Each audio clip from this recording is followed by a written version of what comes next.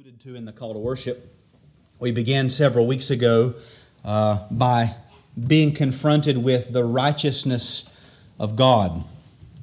God is righteous because God is righteousness. He is Himself the basis for what we would call moral or ethical perfection or uprightness. And keep that in mind because it's going to come up later. God is righteousness. He doesn't meet a standard and we say, well, since you met the standard, you're righteous. No, He is the standard, and everything is to be judged by Him. A thing is right only inasmuch as it stands in alignment with who God is and God's will. A person is righteous only inasmuch as they are in all matters conformed to God and His will and His commandments. God is righteous and God is righteousness. Now, what God's righteousness does when we look at it in a certain light, it shows us just how far we are from Him. It shows us that we are not righteous. And so then we considered the Bible's teaching on the righteousness of Jesus Christ, how His life and His death, His obedience at all points is credited to the believer through faith, as if we had done it. And God treats us then from that point as if we had lived according to the righteousness of Jesus, even though we have not. He still treats us that way. We are declared righteous. We're reckoned by God to be conformed to Himself in Christ, even though when we look in the mirror, we recognize that we are not righteous, still, practically, actually. So then the next step in our thinking was what I'm calling gospel obedience. We have God's righteousness that's in Him, then we have Christ's righteousness which is in Him and yet imputed to us through faith. But then we have gospel righteousness, which is my lived out righteousness. We started with an overview of the idea from Philippians chapter 2, verses 12 and 13. The context of gospel obedience or gospel righteousness is the life of a believer, the life of a Christian. That's the only place that this kind of righteousness can be found, is in one who is already a Christian. The pattern of gospel obedience is their entire life, is a life of obedience to God. The essence of gospel obedience is simply God's salvation in us working out and coming to fruition in our living. The source of gospel obedience is God's Spirit dwelling in us, working in us both to will and to work according to His good pleasure. And the standard is God's good pleasure. And if I'm living ethically, morally, in a way that is according to God's good pleasure, we would call that righteous living a righteous life. A Christian's pattern of life will be obedience to God as the fruit of salvation because God's Spirit works in us. And the result is righteous living. Now from there I tried to sum up that whole idea in this statement. Standing immovably fixed in the ordo salutis between the legal aspects of the gospel, like justification, we're declared righteous, that's legal.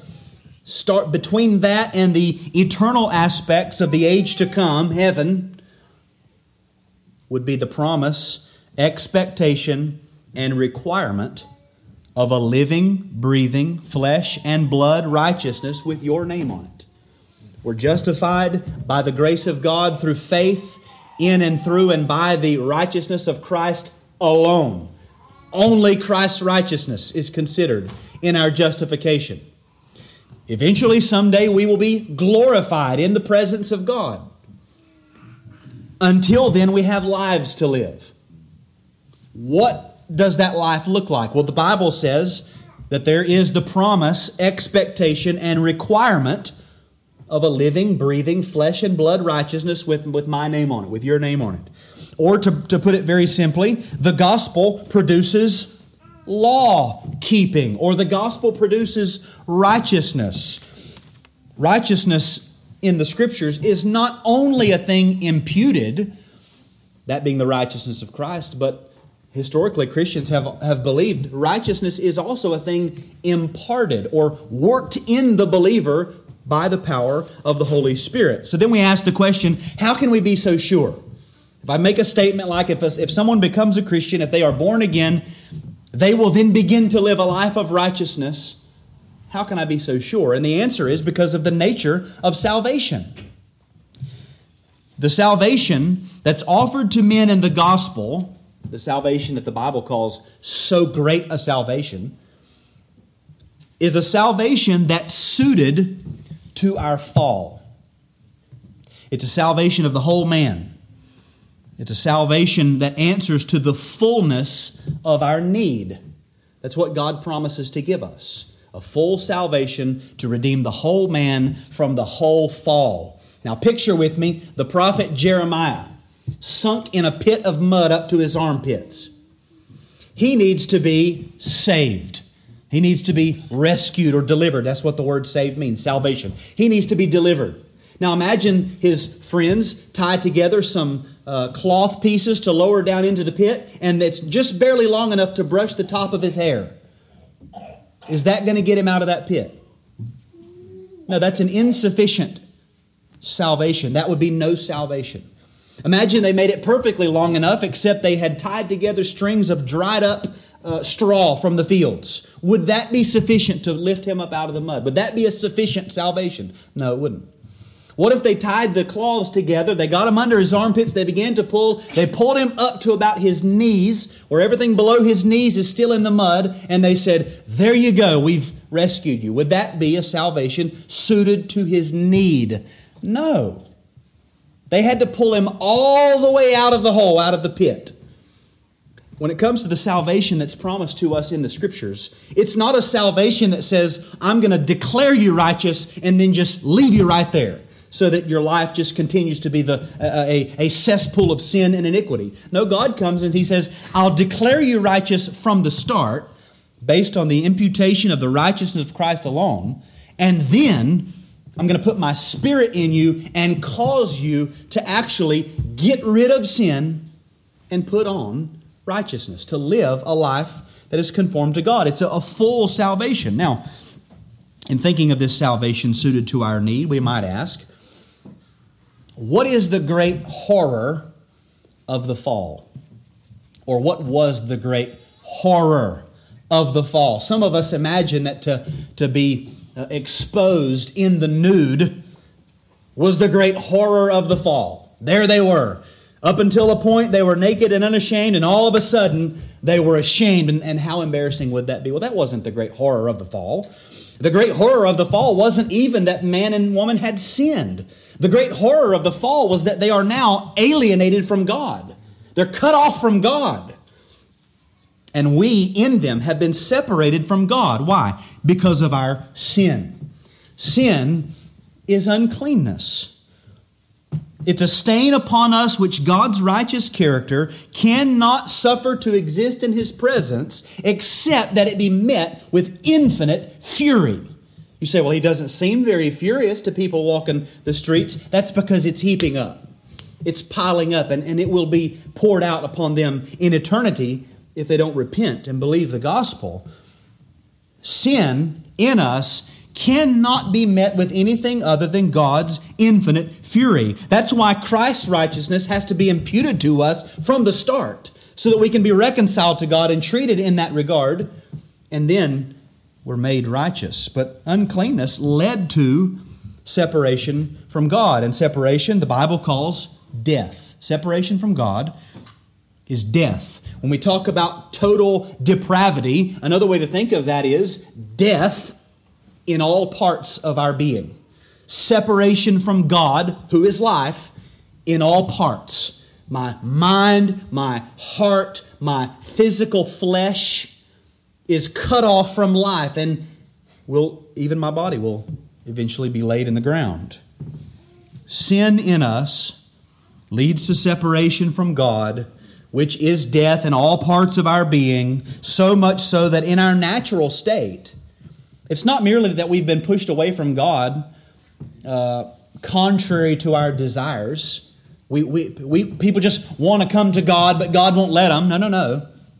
In our natural condition, our desires, severed from the life of God because of corruption and sin, are not for God at all. We are by nature enmity with God. By nature, we don't want to come to God. No one desires God naturally. And so we find ourselves in this revolving cycle. Sin produces uncleanness, which God cannot endure. He must stiff arm. He must push it away. So we're cut off from God. That produces death. Well, what does death then produce in us? More sin. And we're in this revolving door of running further and further from God because of sin. So then we considered the beginning of the work of salvation, regeneration. A new heart is given. A new mind, a new nature is given through the work of the Holy Spirit. You say, well, what about my sins? What about my actual sins? As a regenerate man, I can say, and you can call me tomorrow and ask if you'd like, but tomorrow I could get up after about 2 hours. I could go ahead and begin to list the sins that have been committed even in that time period. I'm going to have actual sins tomorrow in my life. So what about actual sin? If any man says he has no sin, he's a liar. That led us to consider sanctification, the ongoing work of salvation. Yes, the breach between us and God is settled legally in Christ and in Christ alone, but my problem was not first that I was separated from God. My problem is that I am a sinner, and that sin caused the separation, and then that separation then leads to more sinfulness in me. I need my sins dealt with subjectively. My actual sins in daily life, the thinking of my mind, the product of my flesh, I need that dealt with on a daily basis from now until the time I die. And sanctification is the work of God in that. Negatively, God works in us to put off our sin. We call that mortification. Positively, God works in us to put on righteousness. That's called vivification. Life in. Death to sin, life put in us. Salvation suited to our condition must deal with our separation from God and the actual uncleanness and enmity in us because of sin. And this is exactly what the gospel promises to do, or what God promises to do in the gospel. He promises to take us and not only legally reconcile us to God through Christ, that's good news, but He begins at that point to then make us actually righteous throughout our lives. If we might think of it this way: if the legal reconciliation was all that we needed, then why does my body have to die? Why do I have to be glorified? Can I just go to heaven just like this and say, well, eternally I'm justified and that's enough? No, the thing is, God is making us entirely new so that we can dwell in His presence forever. Now, if there is consistent mortification of sin and consistent putting on of righteousness, then what is the actual fruit going to be in one's life? The answer is a living, breathing, flesh and blood righteousness. That person, justified by grace through faith, according to the imputed righteousness of Christ alone, regenerated and given a new nature, a new principle of grace and the Holy Spirit to dwell within us, that person will then begin to live actually righteous. What is the standard of righteousness in Scripture? It's God's law. So that person will begin to live according to God's law. And we're calling that, or I'm calling that, gospel obedience or gospel righteousness. Now that concludes the end of the recap. You can all consider yourselves up to speed. What we have to do now is show from Scripture that this is so. I want to prove to you that this is actually the case from more text than just Philippians 2. Even if that were the only one, that would be sufficient. But I want to show it to you more broadly. First, that there will be obedience to God's commandments produced in the life of every Christian. But then secondly, we have to consider how a Christian is to produce this obedience. How? What makes it gospel obedience? We have to show that as well. Oftentimes we will very firmly declare That no one is saved, and by that we mean justified. No one is saved by merely pulling themselves up by their bootstraps and bringing themselves to God and initiating this work. It's not something you just come and do, but it's something that God does to us. It's not just a decision that you make, but something God works in you. We declare that very firmly, but then we drift into thinking that that is the way that we're sanctified. That is the way that we're made more and more holy. That was the problem in Galatians. Did you begin by the Spirit and now you're going to be perfected some other way? You began the work of salvation walking this direction, but you're going to bring it to perfection walking that direction? That can't happen. We often think this way. Now that you've been reconciled to God objectively through faith in Christ and Christ alone, grit your teeth, bite the bullet, hit the hip, tighten the reins, and obey. Just do it. Well, that's not gospel obedience. That's what historically has been called legal obedience. I just got to do it. That's not gospel obedience. Gospel obedience is obedience that flows from a believed gospel. It flows from faith. And so we'll have to unpack, what does that mean? What does it mean to live by faith? What does that mean? So, just for today and for the next few weeks, we're going to open up the first part. I want to show or prove that there will be obedience to God's commands in the life of every Christian. I want to open up this phrase, the promise, expectation, and requirement of a living, breathing, flesh and blood righteousness with your name on it. Promise, expectation, requirement. I want you to see that in God's plan of salvation, there is a promise, expectation, and requirement of actual righteousness. A promise being something God gives. The expectation is something that we ought to have of ourselves. And the requirement is a necessary condition that God has fixed based on His own promise. So we're going to begin with the promise. The promise. God has promised that those who have come under the saving power of His Holy Spirit, who've been born again, who've exercised saving faith in Christ, who've been justified freely by His grace, God has promised those people will live righteous lives. Or if we want to put it really short and in a way that really ruffles feathers, you can say it this way. God has promised that a Christian will keep the 10 Commandments. God has promised that a Christian will keep the 10 Commandments. Now, to prove that, I want to focus on 4 passages of Scripture. In chronological order, Jeremiah 31:33, Ezekiel 36:25-27, Ezekiel 37:24, and Galatians 5:16. Now, we could group them into their different authors. We could say this promise according to the prophet Jeremiah, this promise according to the prophet Ezekiel, and this promise according to the apostle Paul. And all of these passages are going to build on and influence each other. Sadly, I'm only going to get to the first one today. I wanted to cover all of these, but I think that just this first passage, Jeremiah 31, is going to require enough mental labor of us all. I don't want to tax anyone beyond that, and especially my own self. So, the prophet Jeremiah, the text that we read, and hopefully you've still got your Bible open there, Jeremiah 31, and we'll be turning to one other major passage today. According to God's word to the prophet Jeremiah, God has promised that a Christian will keep the 10 Commandments.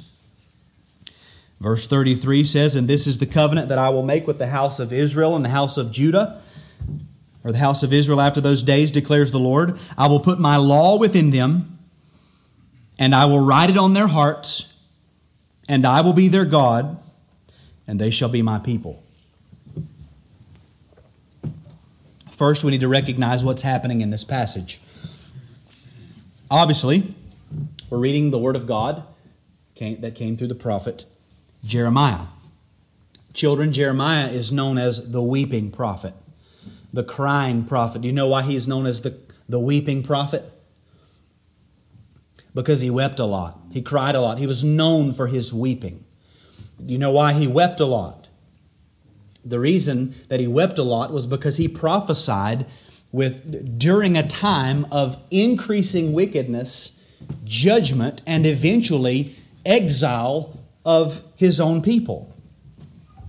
His sorrow was manifested in his ministry as he watched the nation of Judah plunge deeper into rebellion against God, fall under God's judgment, and eventually be taken into captivity while he preached to them. While he preached, he watched it and he wept. He's the weeping prophet. Jeremiah was one of the last prophets before the destruction of Jerusalem. Now, here's what's interesting. In the near context of what we're reading, Jeremiah is talking about something that's going to happen in the future, after God's judgment comes upon this nation. Notice verses 24 to 28 of Jeremiah 31. Listen to the tenor of this language. And Judah and all its cities shall dwell there together, and the farmers and those who wander with their flocks. For I will satisfy the weary soul, and every languishing soul I will replenish. Then Jeremiah says, At this I awoke and looked, and my sleep was pleasant to me. He's not weeping. He's happy. God speaks again. Behold, the days are coming, declares the Lord, when I will sow the house of Israel and the house of Judah with the seed of man and the seed of beast.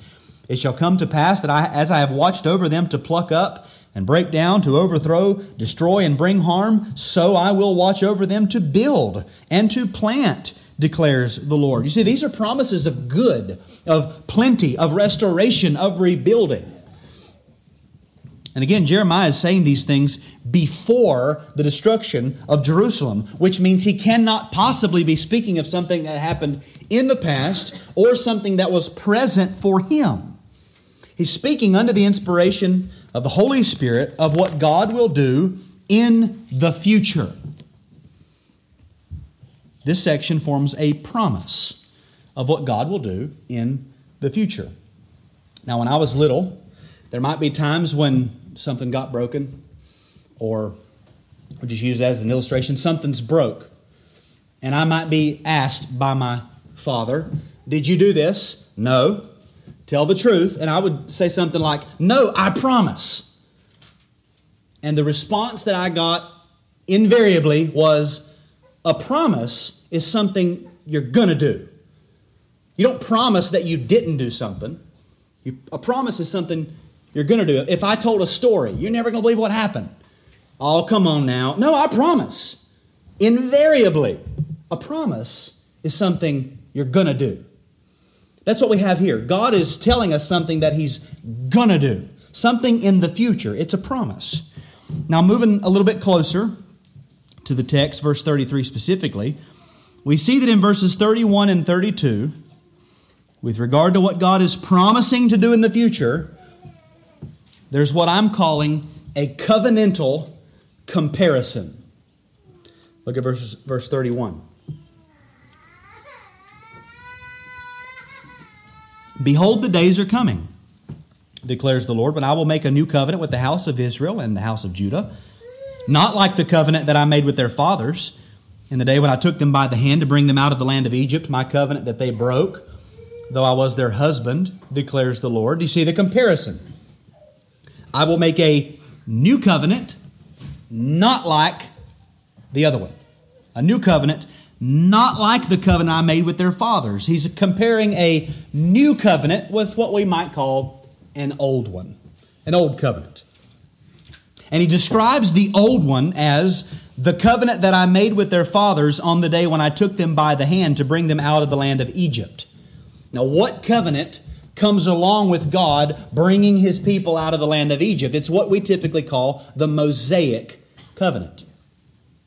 This covenant was entered into at Mount Sinai, where God gave His law to the nation of Israel. Now, this is important. In that scene, again, we're sort of reading behind the picture here, the image.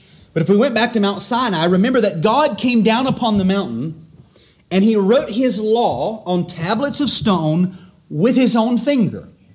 That law we know as the 10 Commandments. So what's being promised in this passage is that after the destruction of Jerusalem, sometime in the future, God's going to make a new covenant with His people that is not like that old one. It's a comparison. A new one, not like the old one. Not like the one where I wrote my law on tablets of stone with my finger. Not that one. I'm going to make a new one. Now notice the comparison. For, this is verse 33, for this is the covenant that I will make with the house of Israel after those days, declares the Lord. I will put my law within them, and I will write it on their hearts. And I will be their God, and they shall be my people. Do you see the difference? I'm going to make a new covenant, not like the old one, not like the one where I wrote it on tablets of stone. I'm going to make a new one where I completely get rid of the whole idea of the law, and we never have to worry about that again. No, that's not what he says. He says, I'm going to make a new covenant. I'm going to put my law within them. The difference, the distinction, the contrast in this passage is preeminently found in the writing of God's law. Where is the law written? In the old covenant, it's implied. It was written on tablets of stone. But here in this new covenant, it's going to be written on hearts. Notice the law doesn't change in these covenants. Only where it is written changes. That's the contrast.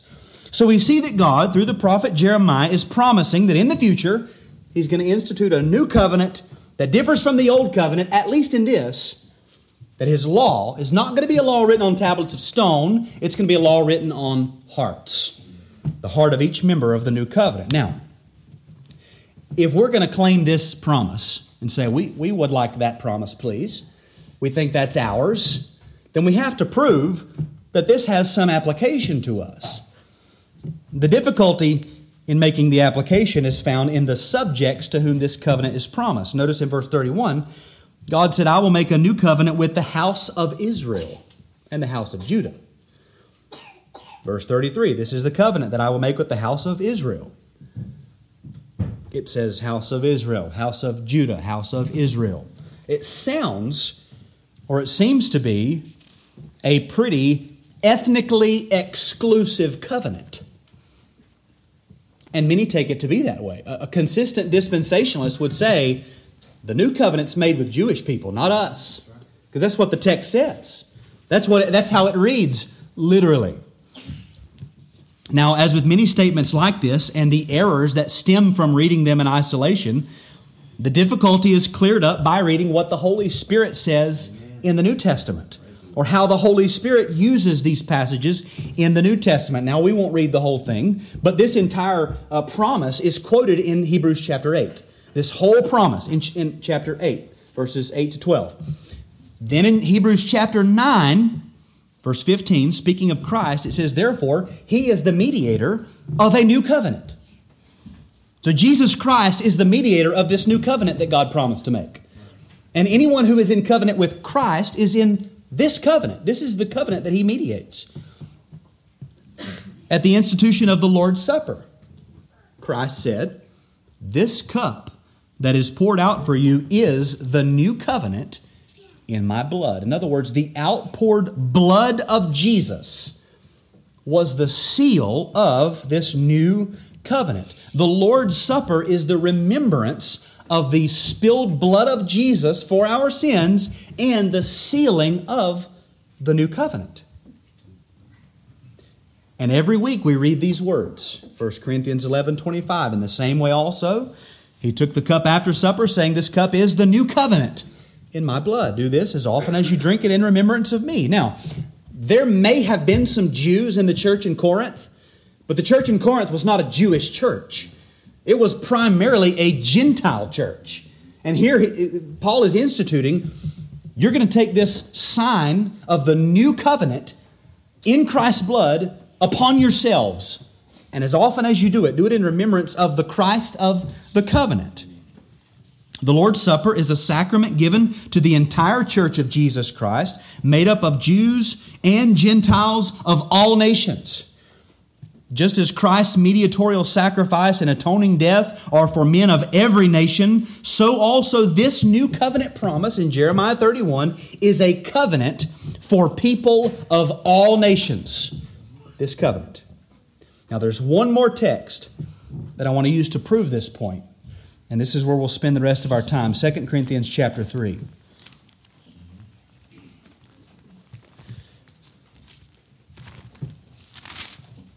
2 Corinthians chapter 3. Again, my point here is simply the promise of the new covenant in Jeremiah 31 is applicable to Gentiles, us. If we were all Jews here and we could trace our lineage back to the house of Israel and the house of Judah, we'd have no problem. But here we come into a room, and I don't know that any of us could trace that lineage. So we're trying to claim a promise that on the surface, at face value, doesn't look like it's ours at all. I'm proving to you that it is. It's sealed in Christ's blood. He's the mediator. The Lord's Supper is given as the sign of the new covenant. The sign of the new covenant is given and commanded to Gentile churches. But listen to this passage as Paul defends his ministry. 2 Corinthians chapter 3, beginning in verse 3. He says, "And you show that you are a letter from Christ delivered by us, written not with ink, but with the Spirit of the living God, not on tablets of stone, but on tablets of human hearts. Such is the confidence that we have through Christ toward God. Not that we are sufficient in ourselves to claim anything as coming from us, but our sufficiency is from God, who has made us sufficient to be ministers of the new covenant. Not of the letter, but of the Spirit. For the letter kills, but the Spirit gives life. Now, if the ministry of death, carved in letters on stone, came with such glory that the Israelites could not gaze at Moses' face because of its glory, which was being brought to an end, will not the ministry of the Spirit have even more glory?" Notice Paul says that God had made them, he and his apostolic preachers, his band, God had made them sufficient to be ministers of the new covenant. Now, there are texts like Galatians 2:8 and others that tell us very clearly Paul was the apostle to the Gentiles. Peter had his ministry to the Jews. Paul had his ministry to the Gentiles. Now, how can Paul be a minister of the new covenant and the apostle to the Gentiles if the new covenant was literally to be applied only to ethnic Israelites? It can't be. He's either a minister of the new covenant or he's a minister of the Gentiles. What we're saying is, no, it goes together because the new covenant is a covenant made for believers from every nation. House of Israel or house of Judah in Jeremiah 31 is a historical epithet used in prophetic literature to speak of God's people of all nations. The new covenant is a covenant for believers of every nation. So then we can conclude as Gentiles that one distinct promise of the new covenant, which encompasses men from every nation, especially Gentile believers like us, is that God's law will be written on the heart of every individual in that covenant. Does that make sense? I think I've made that's the point. This is the covenant that I will make with the house of Israel after those days, declares the Lord. I will put my law within them and will write it on their hearts. Now, for the purposes of our subject, we need to then ask, what does that mean? What does it mean to have God's law written on the heart? Surely, Paul doesn't mean that if you're performing open heart surgery on a regenerate Christian, you cut them open and you look and you'd say, wow, there are Hebrew letters here etched upon. We all agree that's not what he's saying, right? We know that's not what he's saying. So what does it mean to have the law written on the heart? Or God says, I'll put my law within them. What does that mean? And this is where the text in 2 Corinthians is actually very helpful. Because in the text that we read in 2 Corinthians 3, just like in Jeremiah 31, we have a covenantal comparison. Paul is comparing the old covenant with the new covenant. And specifically with regard to his ministry as a minister of the new covenant, not of the old. Look there at 2 Corinthians 3. He says, you show that you are a letter from Christ, delivered by us. And just try to picture what he's saying. He's painting a word picture here. You are a letter from Christ, delivered by us, not written with ink, but with the Spirit of the living God, not on tablets of stone, but on tablets of human hearts. The saints in Corinth were like a letter of verification of Paul's ministry. They were people who were challenging his ministry and his apostleship, and he says, I don't have to defend my ministry at all. Are you a Christian? Okay, who preached that gospel to you when you were converted? There you go. That's the evidence. I came, I preached the gospel, the Spirit came along with that gospel, and you yourselves are the verification that I had administered the new covenant. They had been saved through his ministry, and that was evidence that he was a true minister. In other words, the salvation of the Corinthians is here described as a letter written by Christ. Now think of the picture. He says, rather than ink, when you write a letter, what's left on the page? Ink. He says, not with ink, rather than ink, it's written with the Spirit of the living God. Rather than tablets of stone, he wrote it on human hearts. And the ESV has a footnote there that says Greek fleshly hearts, or hearts of flesh. That's what the word literally means. The law, not the law, the Spirit has been left on hearts of flesh. That's what he says. Now, if we're just reading this, we would ask, where in the world did this notion come from of writing on tablets of stone? He's talking about his ministry. He's sort of validating his ministry to them, and out of nowhere, it's tablets of stone. Where did that come from? Well, it's clearly a reference to the stone tablets of Mount Sinai, because he's leading into a comparison of the Old Covenant and the New Covenant. What makes this one better? There's an ongoing comparison between the New Covenant and the Old Covenant, and the application of each covenant, respectively, is described as something written, where it was written, with what it was written, and the conclusion of it, namely life or death, there in verse 6. It's just like in Jeremiah 31. There was a covenantal comparison. And what was the comparison? Something has been written in both covenants. It's just written in different places. On stone in the old, on hearts of flesh in the new. So we would ask here in 2 Corinthians 3, again, we're still asking, what does it mean to have the law written on our hearts? Okay, in 2 Corinthians 3, what was written? The implication is that under the old covenant, the law was written on tablets of stone. When Moses got done, what was left on those tablets? Etchings of God's law on stone. That's what was left there. Okay? In the new covenant, in this text, what is written? The answer is the Holy Spirit. We'll just stay vague for now. The Spirit. Not with ink. If I write something, ink stays on the page. He says, not like that. That's not what's left. Ink is not what's left. The Holy Spirit is what's left. Not with ink, but with the Spirit. Okay? What was written? Or rather, on what was it written? I'm trying not to end a sentence with a preposition. In my natural vernacular, I would have no problem ending the sentence with a preposition. What was it written on? Well, under the old covenant, tablets of stone. In the new covenant, what is it written on? Hearts of flesh. What was it written with?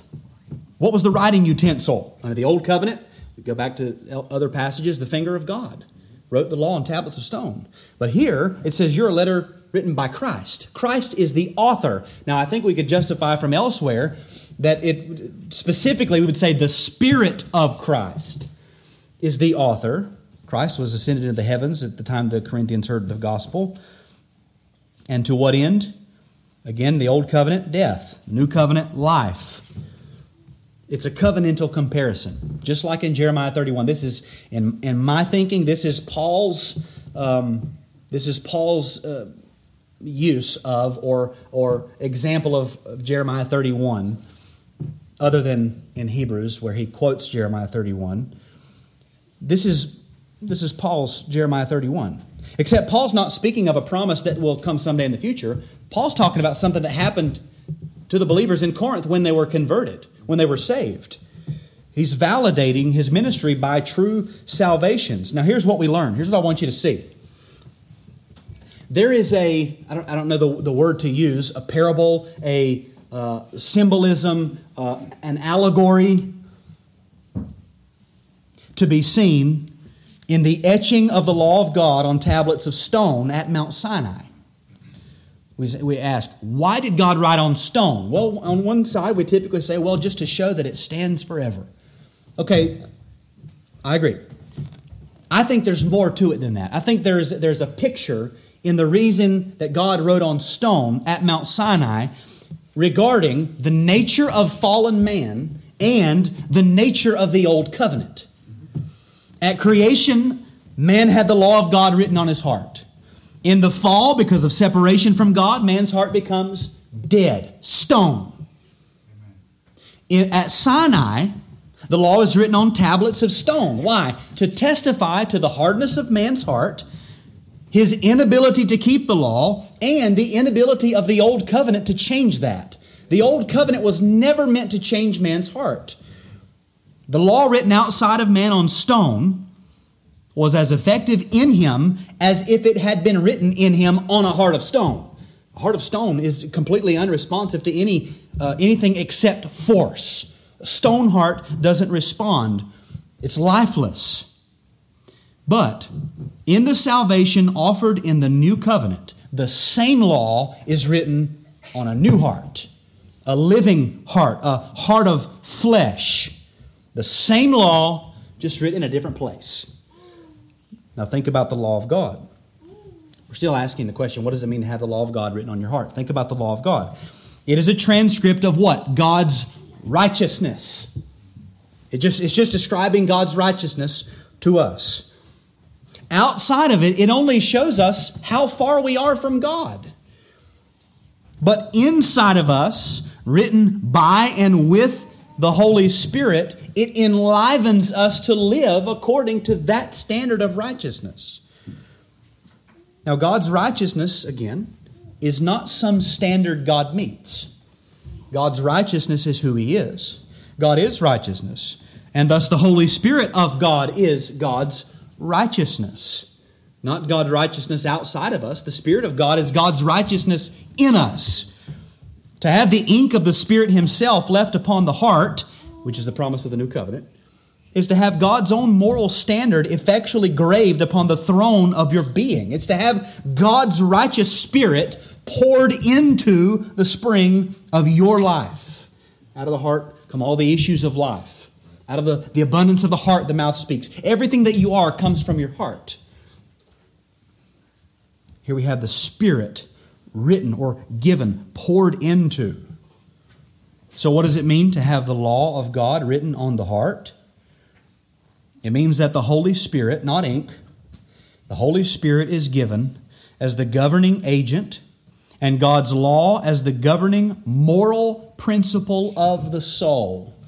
In that way, we might think of God's law like the law of gravity. It governs, you throw a ball up, the law of gravity governs what happens to that ball. In this sense, the law of God is given as a governing law inside of us, in our hearts. It governs, it determines which way we go as life comes out of the soul. The Spirit, who is God, can govern and guide in no way other than according to His own divine uprightness, of which the 10 Commandments are a transcript. That's what He does. To use a different illustration, when the spring of life has been spiked with the Spirit of righteousness, then the life that comes out of that heart will be ordered according to righteousness, God's law. Sam Waldron says, it is to have God's law installed in us as the ruling power of our convictions, affections, words, and actions. And I would add to that, this helps us to think. It's not installed as a bare letter. It's installed as the Spirit of God Himself. It's a life, a living essence, giving. It gives life. And we'll see this in the weeks to come. If a law had been given that could give life, then righteousness would indeed be by the law. What's he saying? That old law could not give life. Who gives life except God? To have the law of God written is synonymous with having the Spirit given. Life-giving. And that becomes the governing principle of our life, of all of our living. In other words, God has promised that a Christian will keep the Ten Commandments. Now, as we've said before, we have to qualify. We feel the need to qualify with nowhere does it say absolutely perfectly without defect or detour. That's not what it says. We know that's not going to be the case.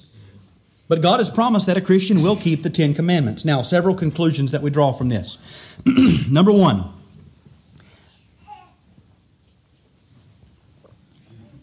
notice the prominence of the law of God in the Old Covenant. Notice the prominence of the law of God in the Old Covenant. We very often use, and the Bible does this, just uses the phrase, the law, as description of the entire Old Covenant system, under the law. In Jeremiah and in 2 Corinthians, and we'll see elsewhere, the Old Covenant is described specifically in terms of God giving a law. That's the Old Covenant. Now, most evangelicals are going to say, yeah, the Old Covenant, the law, yeah. We know that, okay? Second conclusion, notice the prominence of the law of God in the New Covenant. Same thing. In Jeremiah 31, the very first staple of the New Covenant is explained in the writing of God's law. And we're going to see this repeated. I'm going to make a new covenant. Oh boy, tell us what it is. We can't wait. I'm going to write the law in you. Same law, same God, but instead of being outside of you for you to look at, it's going to be inside of you. It's going to give you life. So just notice that. We'll see it in the other passages. Number 3, notice God's aim in redemptive history, namely, to have a people conform to Himself. This is God's goal. It's not just to rescue us, it's to make us after His image, to conform us to Himself. In noting the prominence of the law of God in the Old Covenant and in the New Covenant, you can see that God's plan has been a full restorative salvation of a people completely conformed to His image morally. That was His goal. Here's my law. Be holy as I am holy. Live like me. Under the New Covenant, I'm going to put it in you. And what does He say in the New Testament? In Peter, be holy for I am holy, for the Lord your God is holy. If He's your God, then you'll be holy. God's plan was never to have a people merely legally reconciled. That is the glory of the gospel at the present state, that we've been reconciled through the death of His Son, objectively, not according to anything we've done. But that God doesn't stop there. He continues.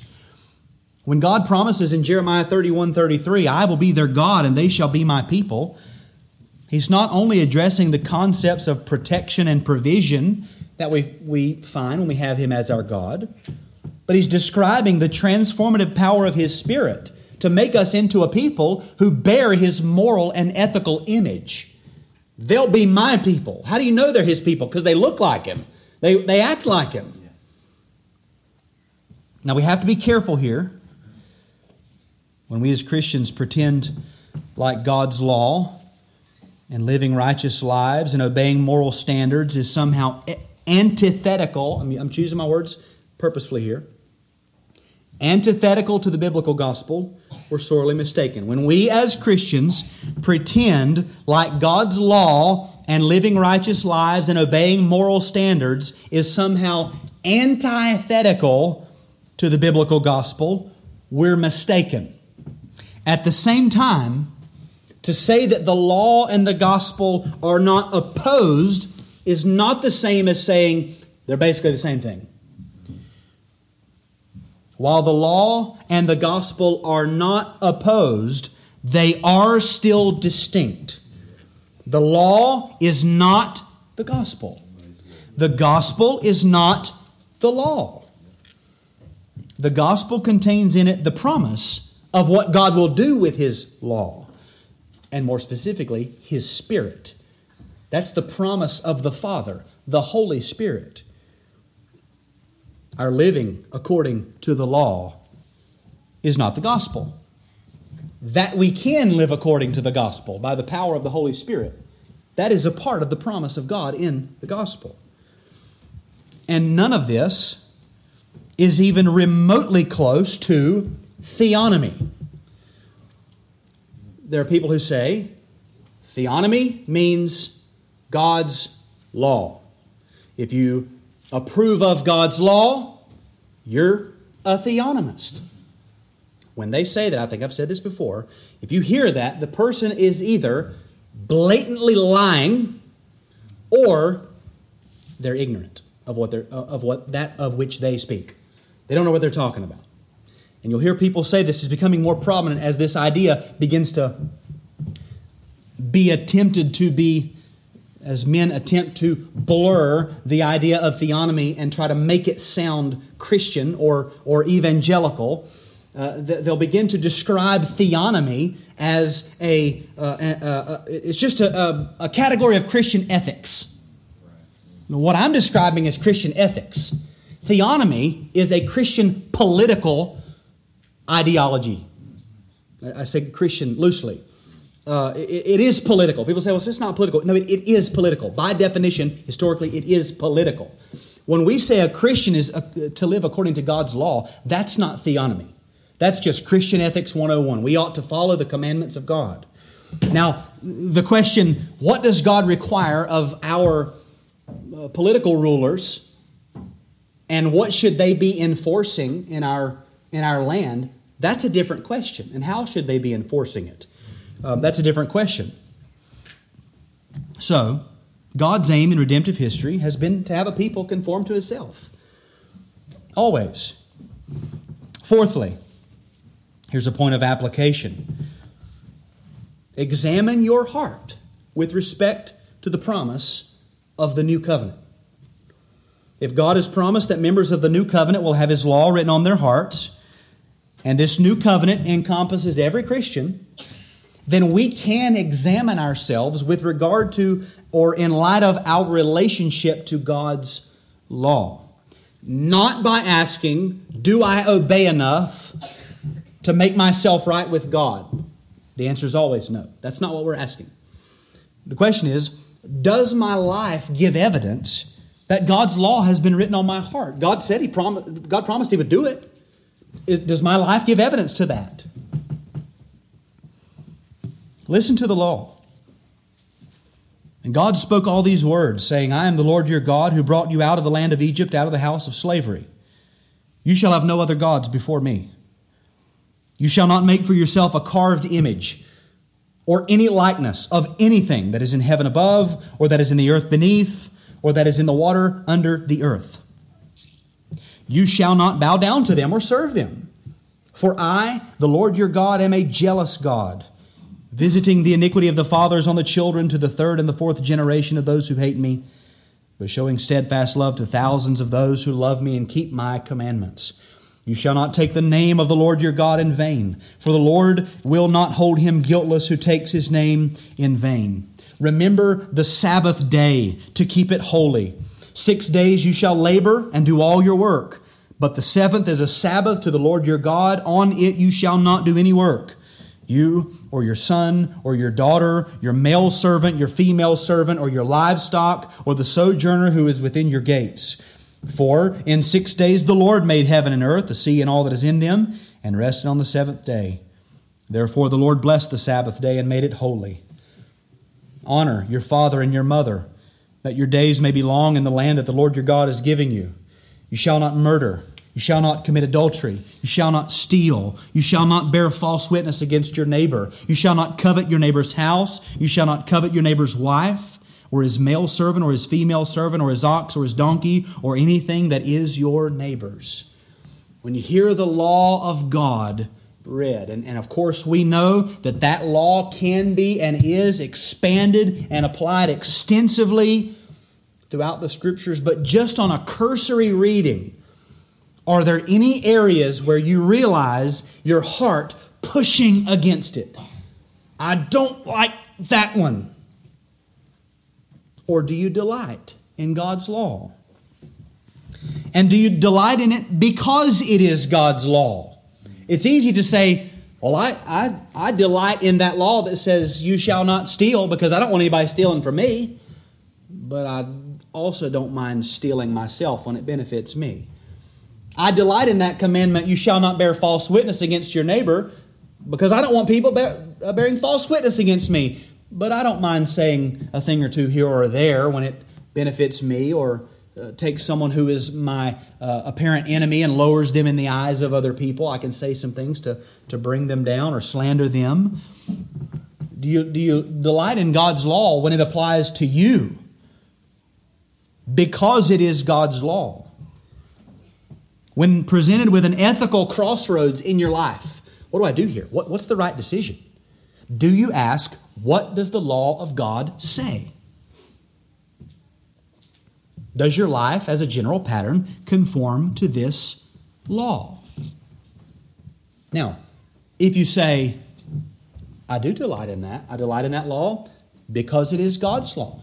I see that it's good, that it's holy, that it's blessed, that is the good way. And I aspire to walk in that way. If you say that, you have an experiential front row seat to a fulfillment of a promise of God. God promised He would write His law in your heart. You say, His law is written in my heart. Praise the Lord. His promises are true. His word never falls to the ground. He does exactly what He says He's going to do. Did God say, I'll make a new covenant, I'll put my law within them and write it on their hearts, and they'll never sin again? No, He didn't say that. He didn't say that. That's why we don't look in ourselves and say, is there any sin? Well, I guess I'm not a Christian. No. Do I delight in the law of God? Now, as we examine ourselves in this way, number 5, we have to guard against actual legalism. For some people, everything that I've said up until this point is legalism. God promises you'll keep the 10 Commandments. That's legalism. I'm talking about actual legalism. We do have to guard against it. Do you think that you're delighting in and obeying this law is earning your place in God's family? It's not. By works of the law will no man be justified in His sight, for through the law comes the knowledge of sin. You're not made right or brought into God's family because you obey Him. That's rooted in the work of Christ alone. Do you imagine that God's love for you goes up when you obey, and then it goes down when you disobey, and He turns His back and He says, I just can't put up with you right now? It doesn't, because His love for us is based on what Christ has done, not what we do. Do you ever think to yourself, God would never send me to hell? I mean, I really do a pretty good job at keeping His commandments. That's drifting into legalism. It's drifting into legalism. We must always use the law lawfully, which means we never use it to justify ourselves before God. We can use it as a mirror to tell us how to act and how to live, and to examine ourselves. Has this been written in my heart? Do I delight in it? If there's one of God's commandments that I don't delight in, why not? We have to guard against legalism. And number 6, one of the best ways to guard against legalism and a legal spirit is to look at the man, Christ Jesus. Jesus Christ, these words are placed on His lips from Psalm 40, verse 8. I delight to do your will, O God. Your law is within my heart. The New Testament tells us those are the words of Christ. Now, you might object and say, well, didn't we not just determine that a Christian will say the same thing? Yes. In reading the psalm as it was written, would we not say David, as one under the old covenant, actually said, your law is within my heart? Yes. But no Christian, not even David, can say that this has been their consistent claim from birth. I delight to do your will, O God. Your law is within my heart. Or even from eternity. You can't say that this is true of you always. You can't say that there have never been any opposing loyalties in your heart whatsoever. You can't say that. You can say, the law's been written on my heart and I delight to do it, and at the same time I see in my members another law waging war against the law of my mind. and making me captive to the law of sin that dwells in my members. That's the language of the Christian. That's the language of David. That's the language of Paul. We say along with David, I know my transgressions, and my sin is ever before me. There was a time when the law of God, by God's Spirit, was written on your heart if you're a Christian. And there was a time when that was not so. You did not come out of the womb that way. And there are times even now, even though the law of God is written in your heart and you say, I delight in the law of God in my inner being, your flesh pushes against it. Maybe you don't even realize you're pushing against it. You just notice, I've just drifted into not keeping God's law. The Lord's Day Sabbath is a great reminder to every one of us how easy it is to say, I love the Sabbath, and yet I just caught myself not delighting in the things of the Lord, but drifting off into other things. But when we look at Jesus Christ, we see a man who could say these words from the very first lisps as a child, all the way up until the point when he yielded up his spirit in death. He could say, I delight to do your will, O God. Your law is within my heart. Even upon the cross, he knew what his Father required of him, and it made him glad to obey. I believe that he was glad to say, into your hands I commit my spirit. He'd done the work. It's finished. Because he delighted to do the will of his Father. He delighted to obey his Father. He delighted to die for sinners because that's why he came. That was what was commanded of him by his Father, his God. And so any shadows of a legal spirit in us will be driven away as we expose ourselves to the light of Christ's perfect obedience. The only obedience that will ever be accepted in God's court is Christ's obedience. The only obedience upon which we stand in God's presence is Christ's obedience. Now, there are some and our tendency to self-righteousness makes us think that that's not the best place to stand. For some reason, we think in our flesh that it would probably be better if I could stand in my own righteousness. Right? I like that. I think what God wants me to do is come and stand on my own righteousness. How could our righteousness ever be better than the perfect righteousness of Christ? Why would you want to stand on quicksand when you can stand on a rock, an immovable, eternal, immutable, perfect righteousness that can never change for all of eternity? Why would Christ have to bring in an everlasting righteousness if the only thing that it does is gets us justified and then we set it to the side and go on it our own way? That doesn't make any sense. He brought in an everlasting righteousness because I need an everlasting righteousness to stand upon into eternity. We don't stand on our own righteousness before God. We stand upon Christ. Look at His righteousness. To stand upon Christ is to stand on solid ground. God has promised that His people, that a Christian, will keep the 10 Commandments. He never promised it would be without error, without sin. He never promised that when we get to a certain point that we'll begin to stand on our own righteousness. He simply said, I'll put my law within them and I'll write it on their hearts. This is how they'll live. Because of our corruption and our flesh, we have to war our whole lives. The reason that my body has to be put in the dirt is because it's not glorified yet. I still have that corruption in my flesh. The same is true for all of us. Our body's got to go in the ground. But we have been, if you're a Christian, you've been given a new spirit, a new heart. And God never gave us this standard to stand upon, but we stand upon Christ alone. Let's pray.